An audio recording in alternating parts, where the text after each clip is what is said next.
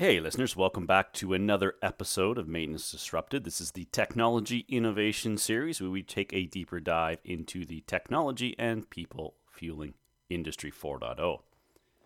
It might be indirectly, but all of us are in the customer service industry. For many of us, our customers are not end users, but other departments within our own organization, like operations. The challenge set out to this week's guest was how do we improve the guest experience? As maintenance, reliability technicians, and engineers, we are motivated by the understanding of how things work and, of course, how they fail. To give you a hint of the equipment we're talking about on this week's podcast, take a listen to this familiar sound.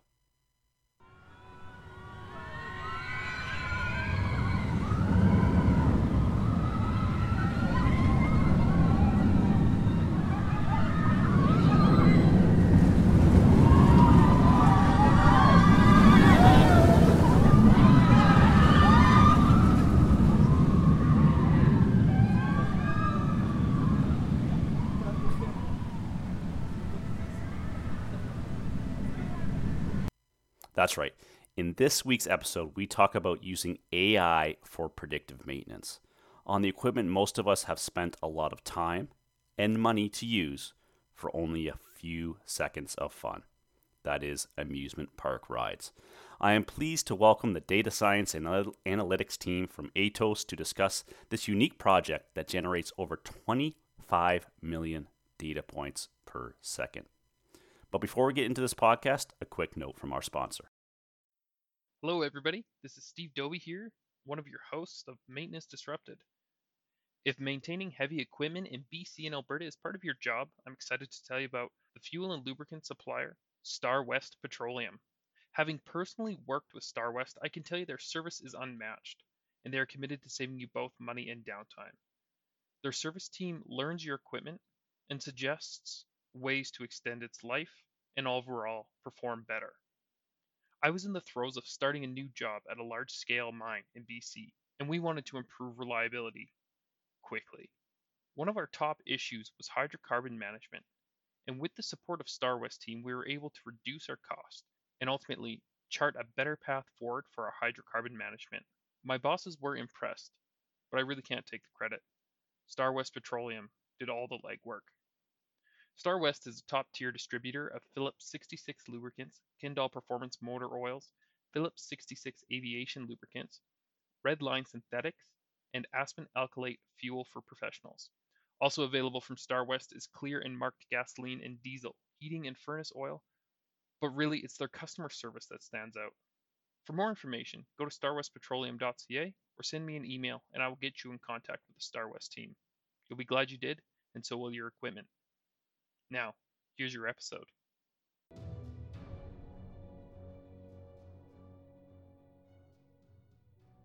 Well, hello, everybody. Welcome back to another episode of Maintenance Disrupted. This is the Technology Innovation Series where we try to take a deeper dive into the people and technology fueling Industry 4.0.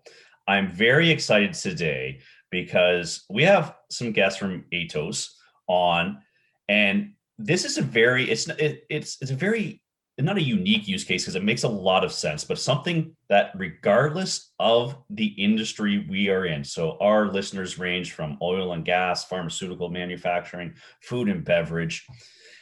This use case we can all relate to because most of us hopefully have been fortunate enough to spend time at a amusement park. And what I'm talking about today is those things we hop on, we strap ourselves into the seats and hope and pray that it's going to hold us in that seat. And what I'm talking about are roller coasters and amusement park rides. So, gentlemen, thank you for taking the time, sharing this case study. As you can tell, I'm already excited to dive into this. If you don't mind just giving a brief introduction of who you guys are and what your company does for our listeners. Thanks, Blair, for the introduction. We are from Atos, as you mentioned. I am Ankur Srivastava. I am the head of data science in this cloud in the CES organization here in Atos, and I lead any data science activities for different customers, and in this specific instance, we are talking about predictive maintenance for this theme park operator. My background is I'm coming from a startup in the Chicago area called Uptake. Spent 4 years as a data science manager there, and again looking at predictive maintenance solutions for different industries like mining, manufacturing, aviation, etc. And then before that, worked 4 years at GE Global Research Center, looking at design optimization and predictive maintenance for gas turbines. Excellent. Yeah. Excellent. Well, thank you so much. Thank you for joining us.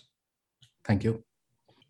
Hey Blair, thank you for having us. So my name is Arnaud Langer. I'm with Atos for 8 years now, and getting on 10 years of experience into analytics and AI and IoT related use cases. And for Atos, I'm now globally managing our products around cloud, data, analytics, and AI.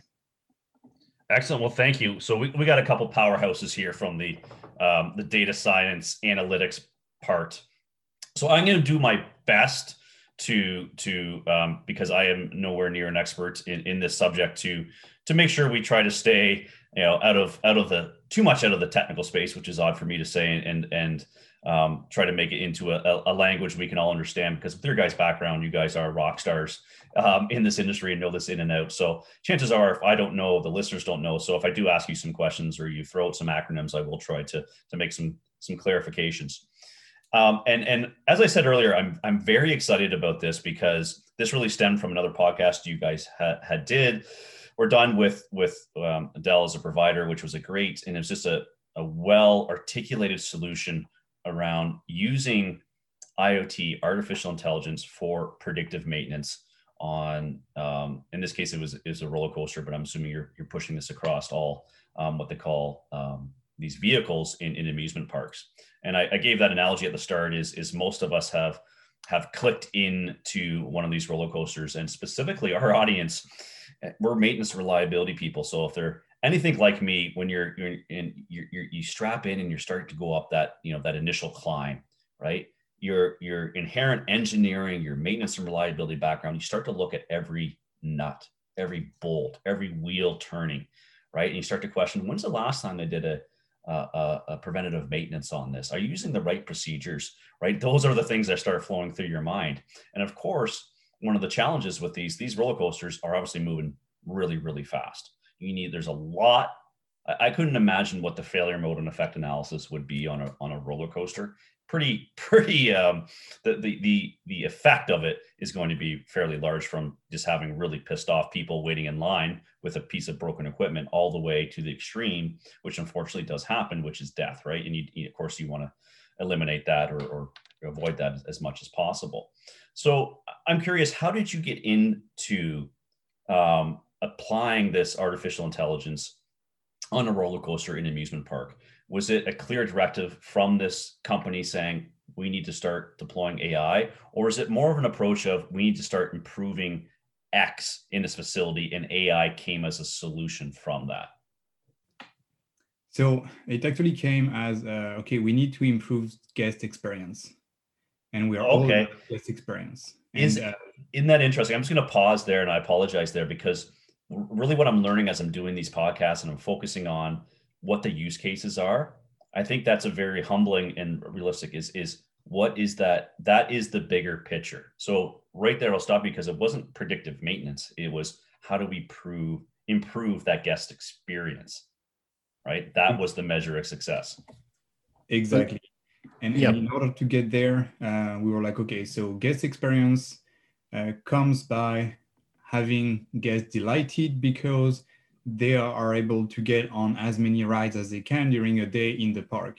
I mean, we know these guests spend sometimes a year worth of savings to get to the park, and their experience is not as great because they are waiting in long lines because at some points the ride failed. This is not acceptable for a company. So our customer was really, okay, we need to improve that, and we need to make our ride work 100% of the time when the park is open. That's right. And we've all been there when we have seen those lineups, right? You literally are lining up for sometimes hours for a ride that takes minutes, right? For that thrill. And I don't think there is any, well, there are a few other things that can make a customer so angry than waiting in line and something breaking down. You are going to see the worst of humanity at that point, right? If you wait in line for a couple hours and then all of a sudden that, and what we often don't look at is they're shutting it down for a reason. I'd rather not fall out of that thing while they're doing it, but you can't help but be angry because, as you said, you invested a lot of savings and time for a 3-second thrill ride. So that was great. I really do appreciate that of how do we improve the guest experience. So, and you mentioned it there. So it seems like in our industry, we would call that availability, right? Or utilization, to make sure that when you hit that go button, it's going to work, right? And so that, I guess that's what led you down to start looking at use cases for your technology and your services, which is true. It's an end-to-end full stack service from data collection all the way to the analytics part of starting to look at how do we improve the availability or utilization of that piece of equipment. Right. So if you further drill down into this a little bit, so the overall objective is to improve the guest experience and like reduce the the waiting time of the guests, and then you got to look into that. These rides have a very strong fail-safe mechanisms built in, right? So if there is something, even a hint of something potentially going wrong, then the ride automatically stops. There could be a power disconnect, there could be a section of the ride that goes out, or there could be like the whole ride just completely stops. And then a flag goes up, somebody has to come in and do some repairs.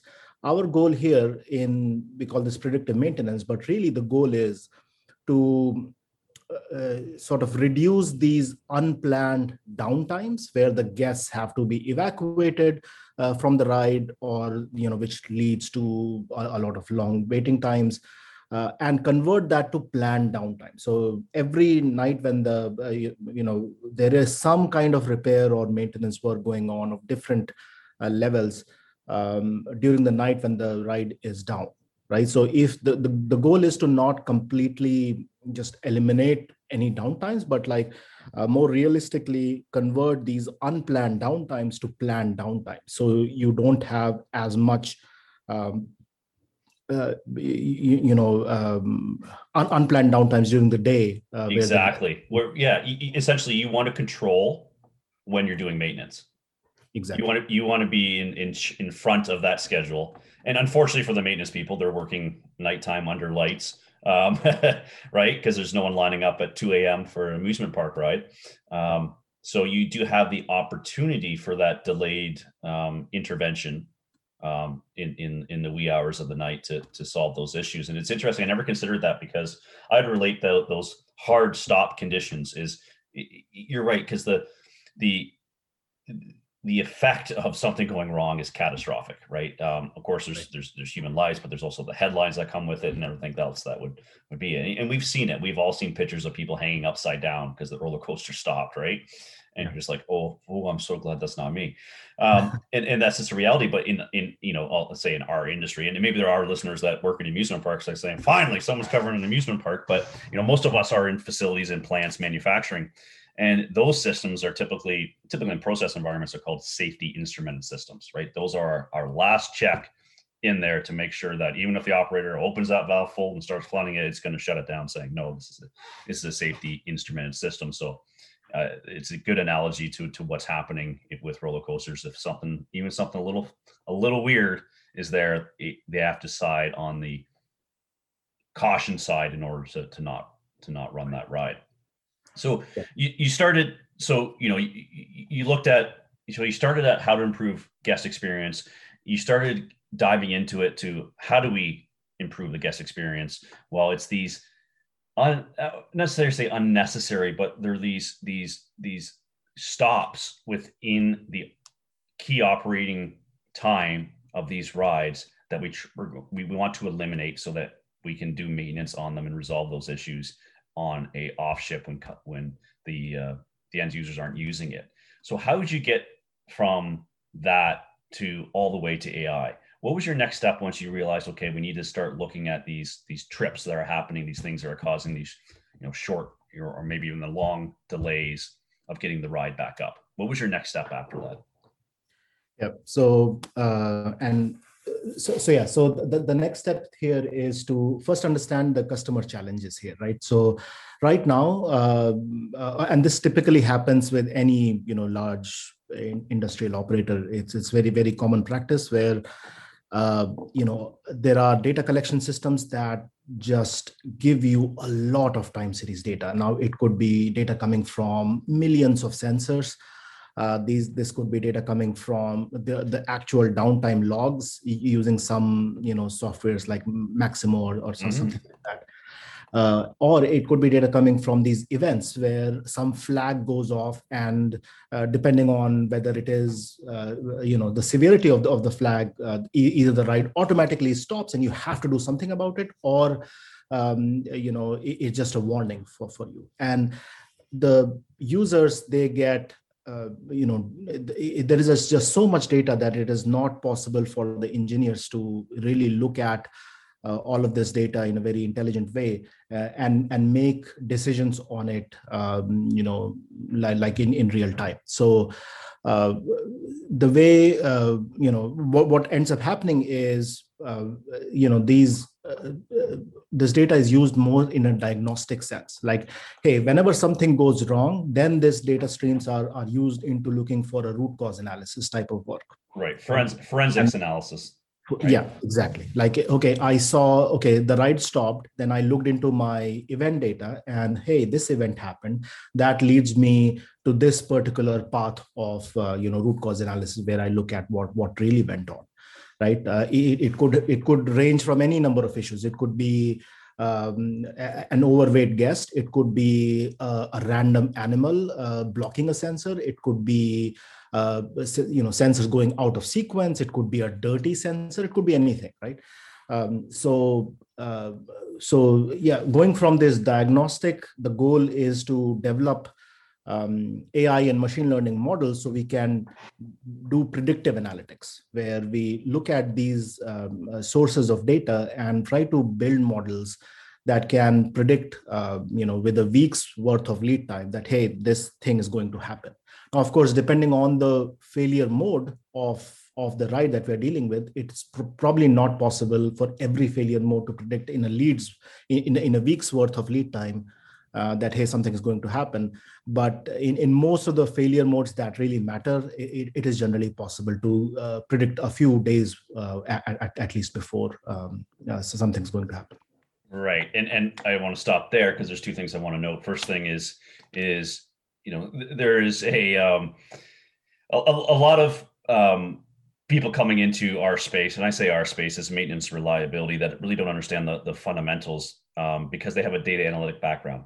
And there was a key word you said there, and I'm so glad you did, because it would have made for an awkward rest of this conversation, was failure modes, right? Yeah. Understanding that, each failure mode is different, in which you mentioned, right?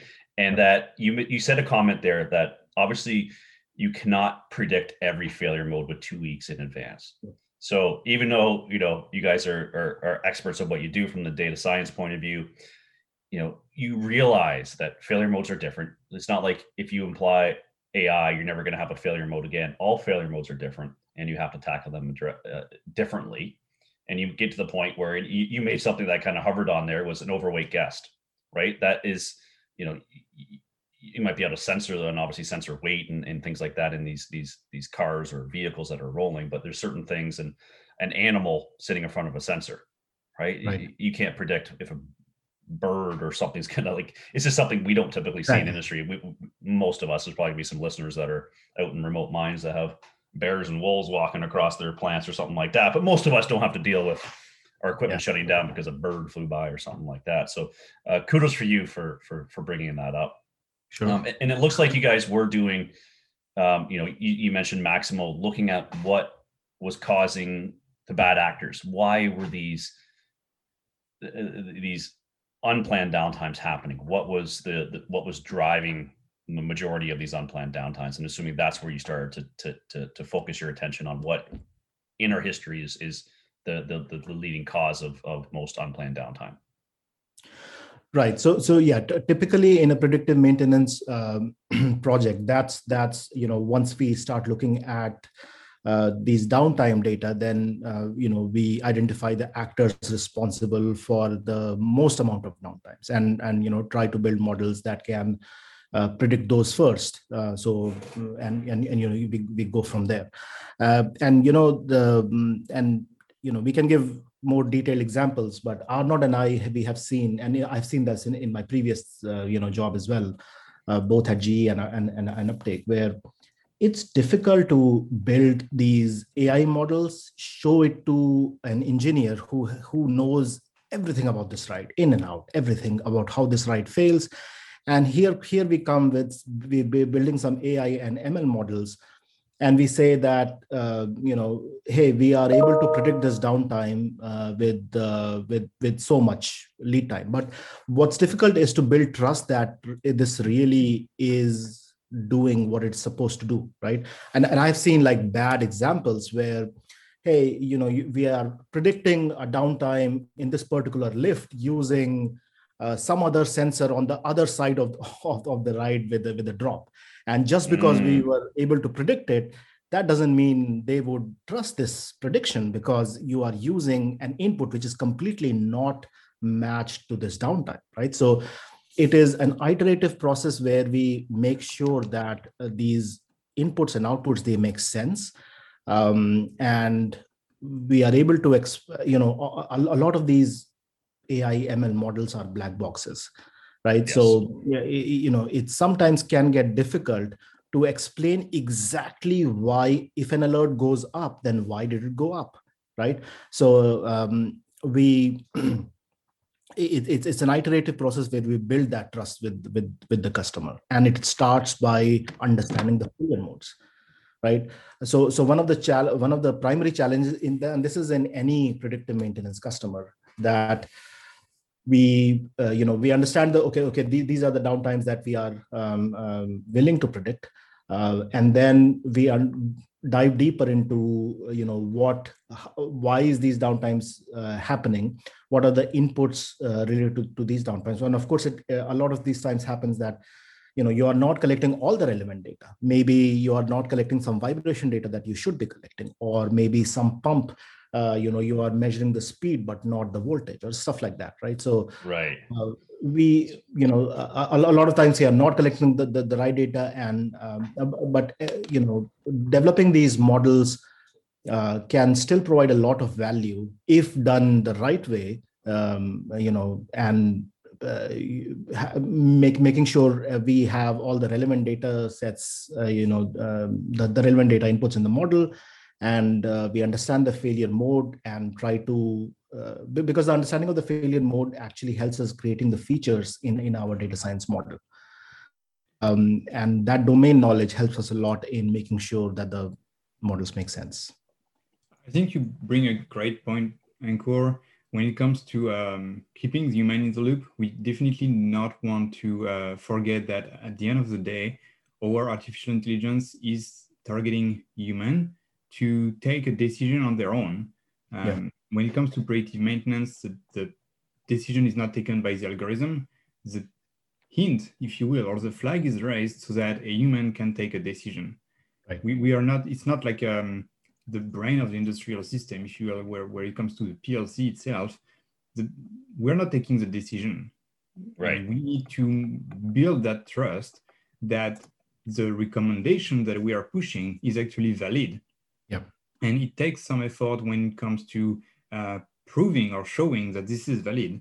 And we've been actually developing that with this customer, where we have first to have a recurring meeting with the teams, not only the engineers that conceive the rides, but also the one who maintain, because you are bringing technology into their world where they have been doing their work for the past 20, 30 years without any type of technology. Some of them know the ride so well that if they go with a stick, and that's actually their only tool, they would go with a stick. And if the stick goes tick, tick, tick, they know it's good. If it goes tick, tack, tick, then they know there is an issue. Yeah. And you're telling them that an algorithm will do better than that. Yeah. That's right. And that is so funny you bring that up, because we've all seen that. We've all seen that where, Yep. the person that's been in that plant for 20, 30 years. And it's an interesting analogy because, who's best to tell you when something is wrong with your car? It's the driver, not the maintenance shop you take it to, right? And we've seen that where people can get so skilled that, they can use their human senses, so touch, feel, smell, ironically taste at some point, I guess, to start to say, hey, something's not wrong. Now, that stick is probably a good example of that. I don't know how repeatable it is, but that's a great example. And that human aspect of it, and like we said, that is you're enabling the human to make better informed decision. At the end of the day, the AI is not shutting down. It's not that safety instrumented system that we talked about.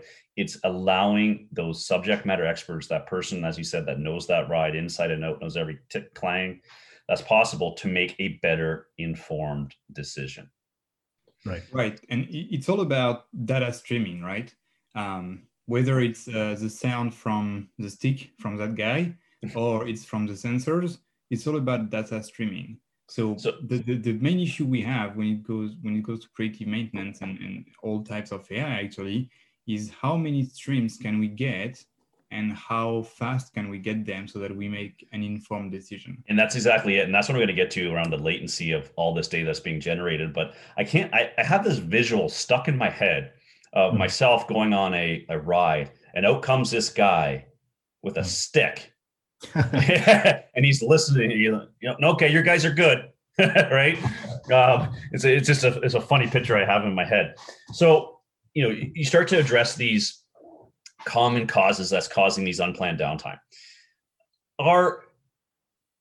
So what I gathered from a little bit of research I did is these roller coasters are already, obviously for they have to know where every car is on the ride and things like that. They already have a large amount of data being generated on these rides, right? And I'm just lots.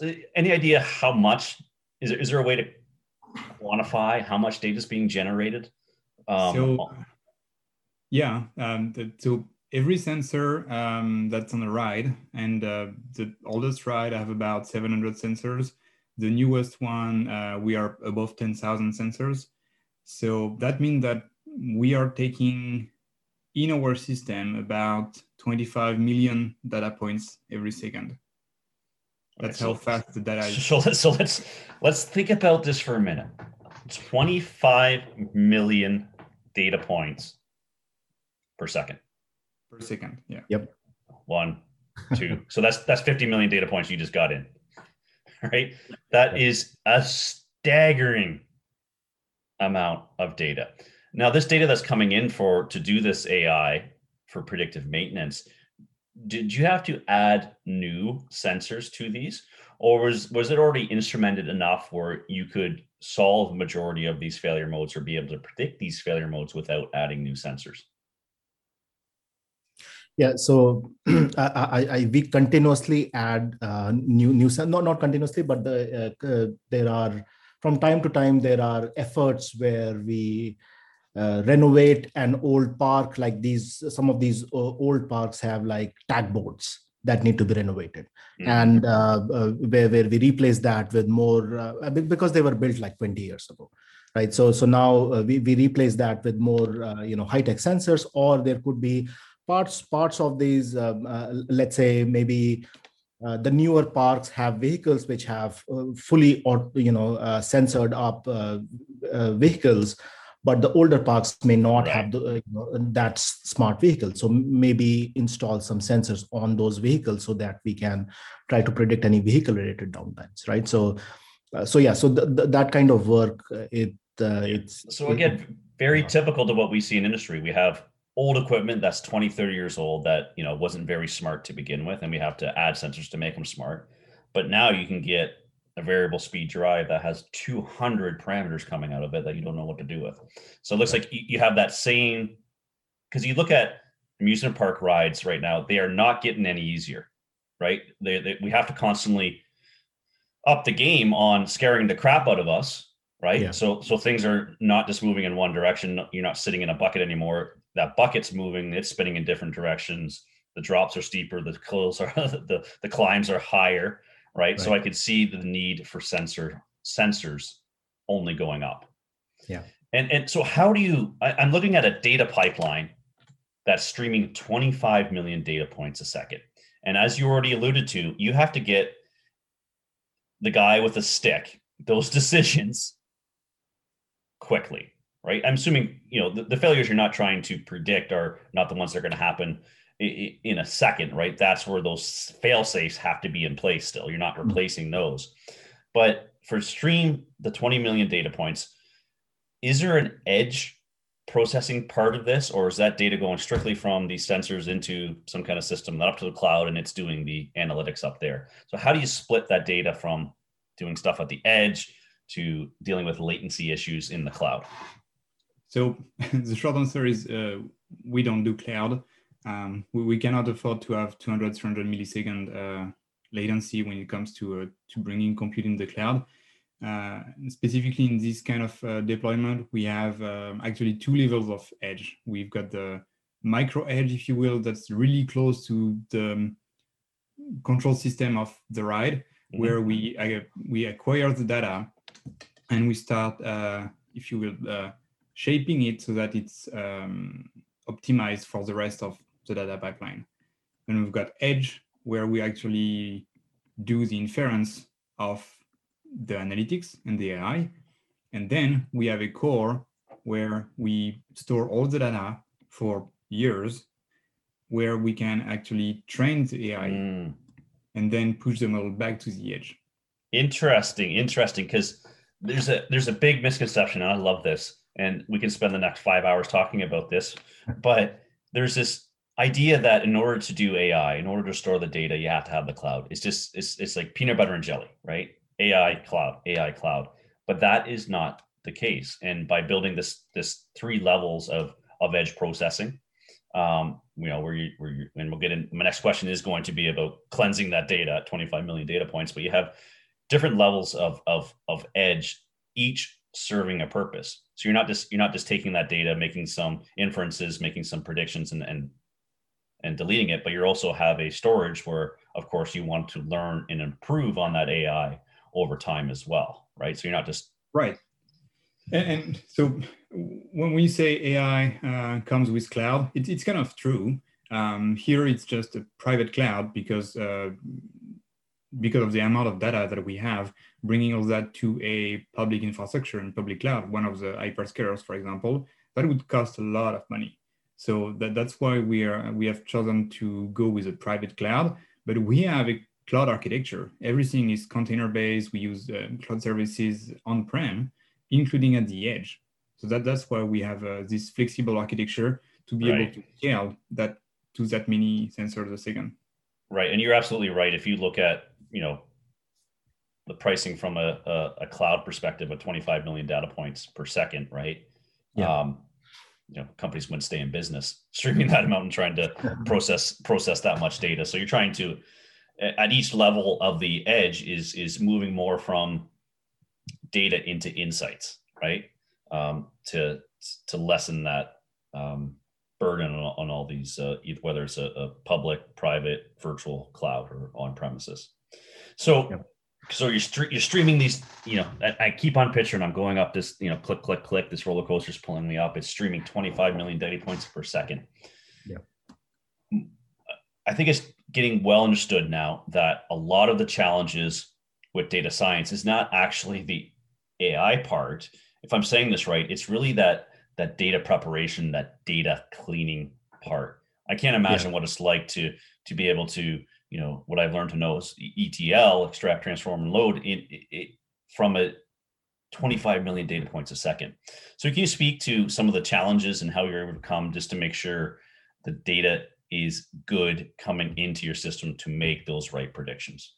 Sure. So what let's see what kind of data is actually coming in. So there are a couple of different sources of data that are coming in, right? Like one are these analog type of sensors, which are measuring some kind of a pressure in a pump, or it could be a speed or a voltage. So every millisecond from these are analogs, and these are like these are not all the millions of analog sensors. These are like or like tens of thousands of analog sensors that are coming, streaming at 1 millisecond values.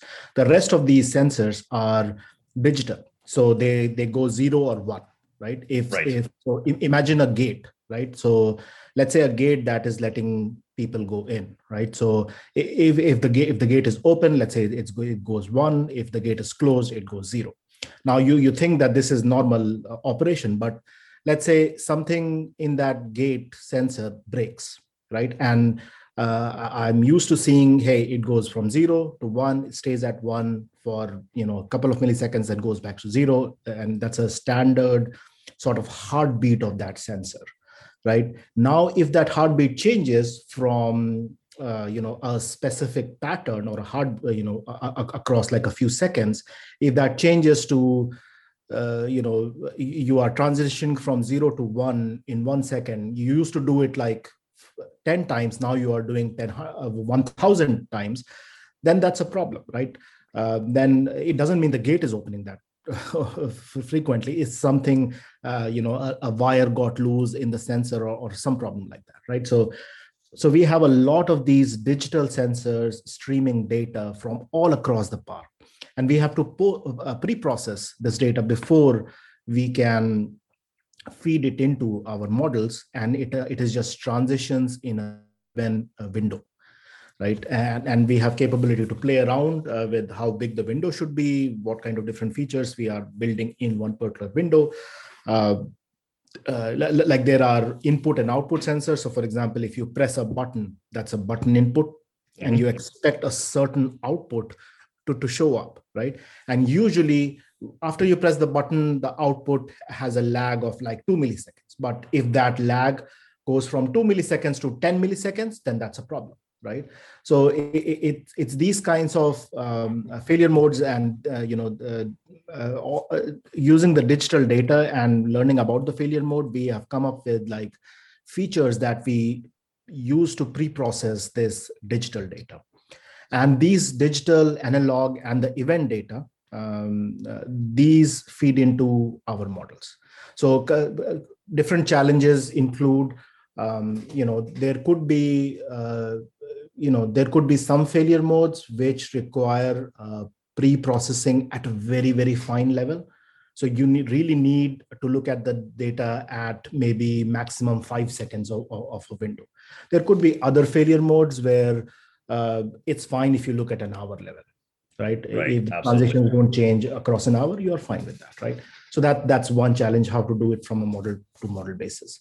Another challenge is, how do you know exactly, when a specific part of a park is operating or not, right? So you could use like overall hours from, hey, the park opens at 9 a.m. to 9 p.m. That's when it is operational.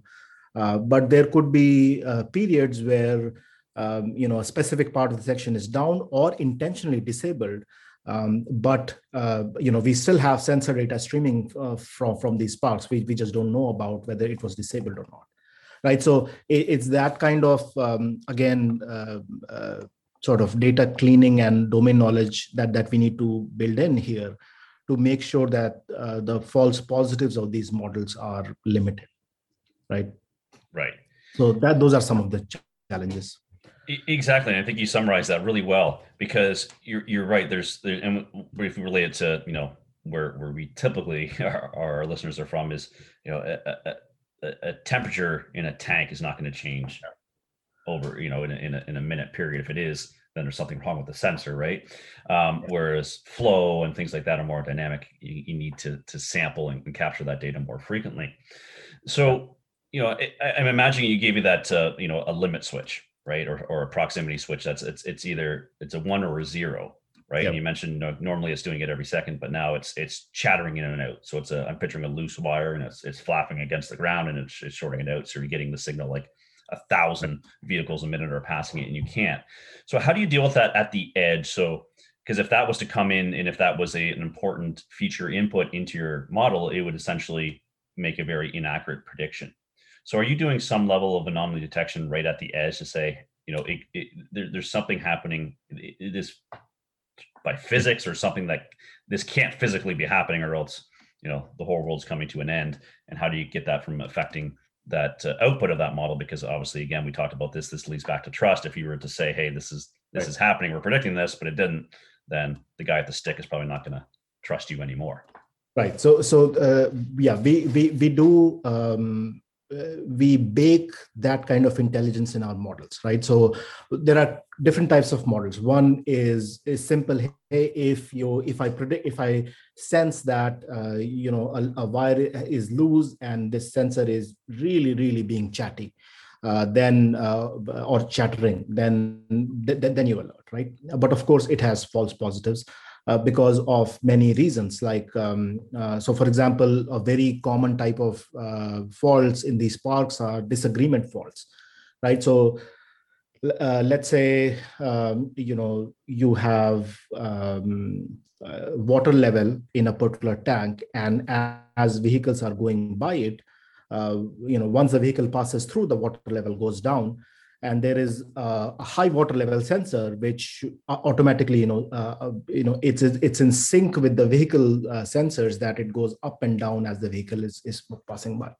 Now for some reason, let's say the sensor gets dirty, right? Mm-hmm. So the sensor gets dirty, then you are actually telling, and there are like controls and monitors that really tell the vehicle when to go and when to stop. Right now, if the sensor gets dirty, it can give a sense that the water level is high, and and so something is off. So maybe the control is telling, hey, vehicle, you should go. The monitor is telling vehicle, you should stop. And because of that dirty sensor, you now have a disagreement. So now you could give alert because the chatter behavior in that sensor got disrupted a little bit, but that's not the true fault. Right. So we build that intelligence in our models, where we look at different types of models. Like I said, one is this chatter model. Others are more sophisticated group-based anomaly detection models, where we build sort of one anomaly detection model per failure mode, where we look at the right inputs and if they study their behavior in normal operations without any failures, this is how they should behave and alert whenever something goes off. And then more sophisticated specific failure classification models. But of course, these are there are a whole bunch of time series failure classification methods that you could use here. But of course, they are limited by the number of failures, because as these parts, they don't fail that often. And like a processor disagreement fault that I mentioned, you may get like 5 to 10 failures in a year if you're lucky, right? So from a data science point of view, so if we try to build like very specific failure modes that, hey, we think that in this lift something is off, and you might see a processor disagreement fault in the next day or so. Versus an anomaly detection will say, hey, something is off. It could be a failure detection. It could be something else, right? Versus a chattering model, where we say, hey, this button is problematic because now it is chattering more often. So that's how we distinguish between like different failure modes and sort of build trust in the model predictions. Right. So you have this data coming in at a very high velocity, right? You're dealing with some latency issues without going to the cloud, and obviously the cloud infrastructure cost. I guess you're doing it in a virtual or a private cloud. How is those decisions getting to the decision maker? So the output of this AI is making predictions on to make so this person can make, or people can make decisions. What does that workflow look like once the AI is making some inferences from that data? Yeah. So and now chip in here based on your experience with other aspects of this project as well. But we basically the data gets streaming in. We read this data, train our models, and the model predictions get written in a database, right? And then a dashboard gets built where it reads in the relevant chatter data that we get from all across these the Spark, and we sort of show the relevant plots and the alerts whenever the model alerts. So it's through a dashboard that for now it's through a dashboard that the engineers look at that data.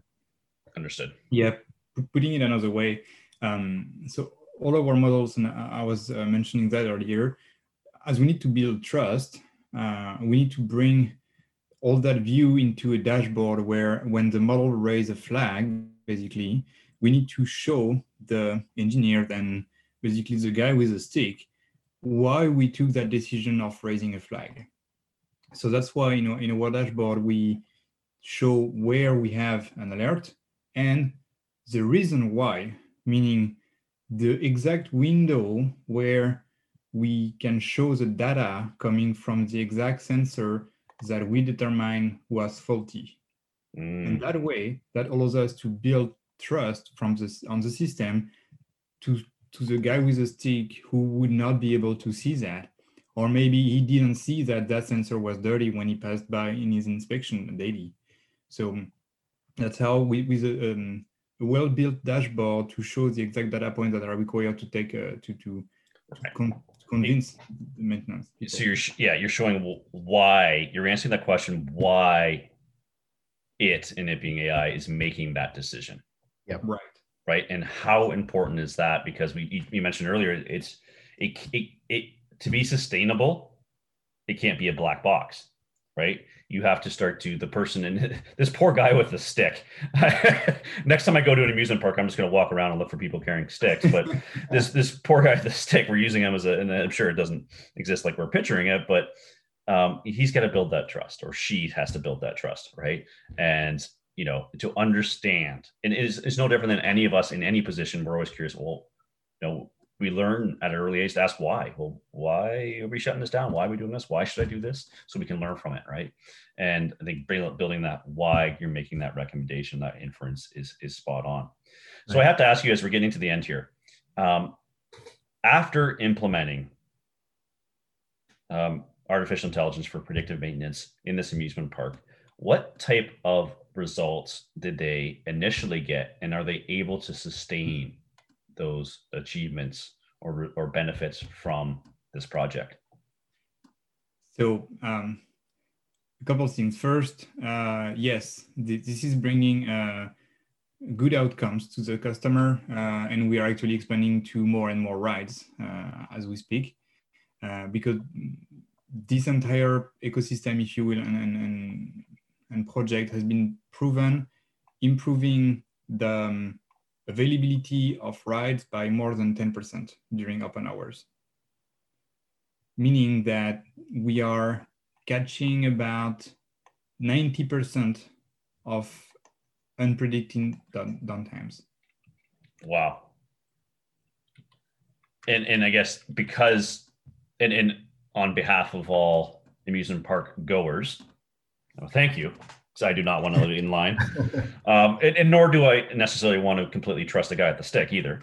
And I guess the fact that they're scaling, and we've talked about this a lot on the podcast and a lot in these forums we're on, is one of the challenges not having that first initial success. We're having a lot of success with AI and IoT out there in what we call the pilot phase, but the studies keep on coming back from the big consultants that are up there about this concept of pilot purgatory, where you're able to prove some results, but you can't scale it, right? It's just the momentum is not there to scale it, and the fact that you're getting wider reach into these parks is a testament to that there is sustainable benefit from these that are going to affect.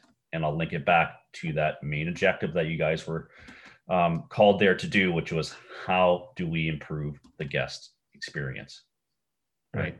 And that's what you're measuring with that reduction in unplanned downtime. And I'd be curious and you guys, this is probably above you, but I know these type of places really value that guest experience, and they have ways of measuring it. So I'm curious to know if they actually had a measurable impact on the business from a customer experience point of view, right? Now, I can imagine the challenge with that is you never get compliments that, hey, I waited in line, I was able to ride the ride. You only get negative compliments when I waited in line, I didn't ride the ride. But no, that's fantastic.